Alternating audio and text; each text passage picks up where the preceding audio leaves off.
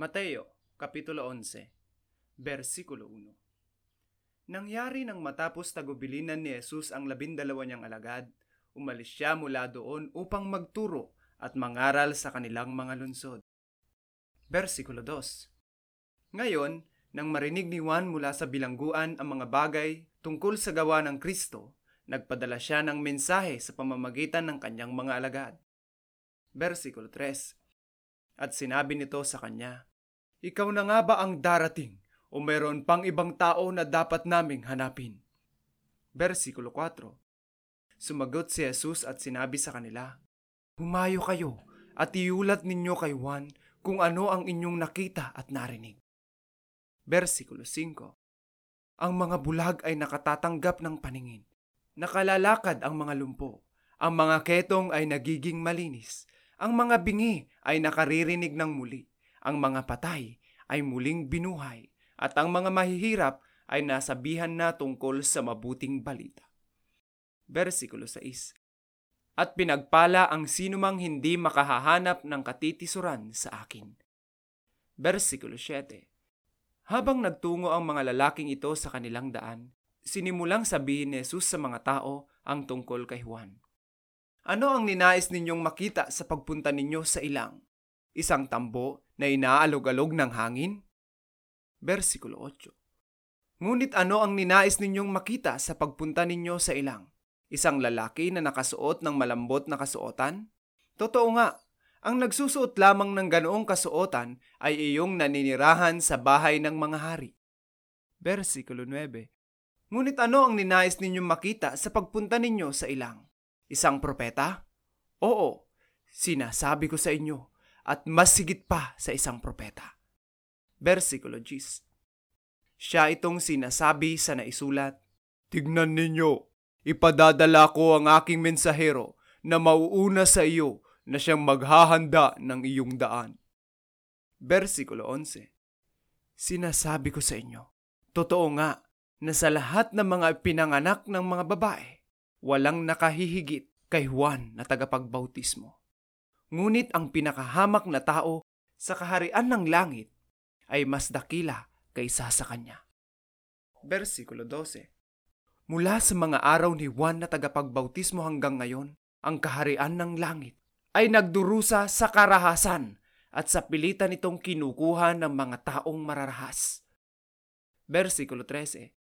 Sapagkat lahat ng mga propeta at ang kautusan ay patuloy na nagpapahayag hanggang kay Juan. Versikulo 14. At kung nakahanda kayong tanggapin ito, ito ay si Elias na paparating. Versikulo 15. Ang mga may tengang pandinig ay makinig. Versikulo 16. Saan ko dapat ihalin tulad ang salinlahing ito? Tulad nito ay mga batang naglalaro sa may pamilihan, na nakaupo at tinatawag ang isa't isa. Versikulo 17. At magsasabi, "Kami ay tumutog ng plauta para sa inyo, ngunit hindi kayo nagsayaw. Kami ay nagluksa, ngunit hindi kayo tumangis." Versikulo 18.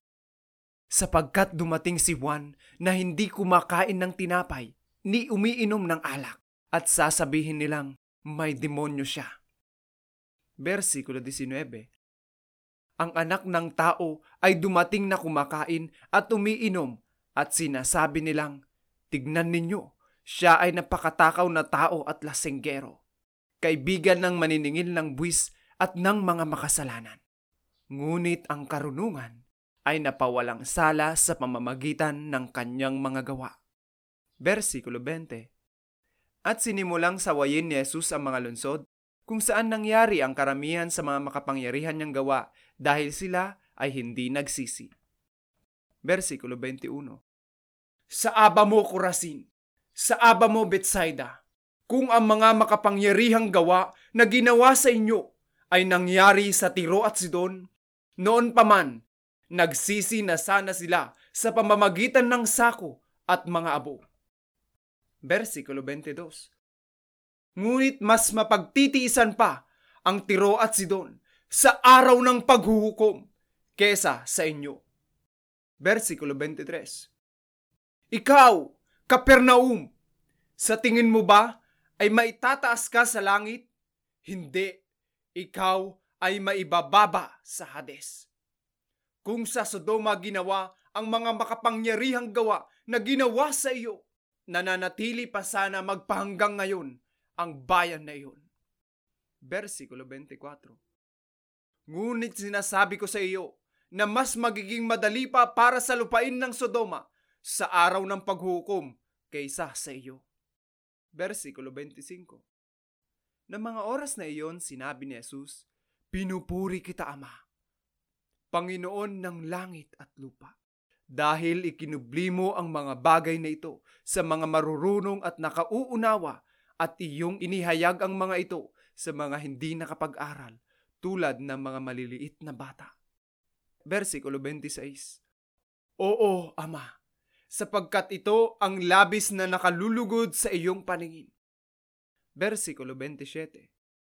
Lahat ng mga bagay ay ipinagkatiwala sa akin ng aking Ama, at walang nakakakilala sa anak maliban sa Ama, at walang nakakakilala sa Ama maliban sa anak, at sa kahit sino man na naisin ng anak na ihayag ang Ama. Versikulo 28. Lumapit kayo sa akin, kayong lahat na nahihirapan at lubhang nabibigatan, at bibigyan ko kayo ng kapahingahan. Versikulo 29. Dalhin ninyo ang aking pamatok at matuto kayo sa akin, sapagkat ako ay mahinahon at may mapagkumbabang puso, at makakamit ninyo ang kapahingahan para sa inyong mga kaluluwa. Versikulo 30. Sapagkat madali ang aking pamatok at ang aking pasanin ay magaan.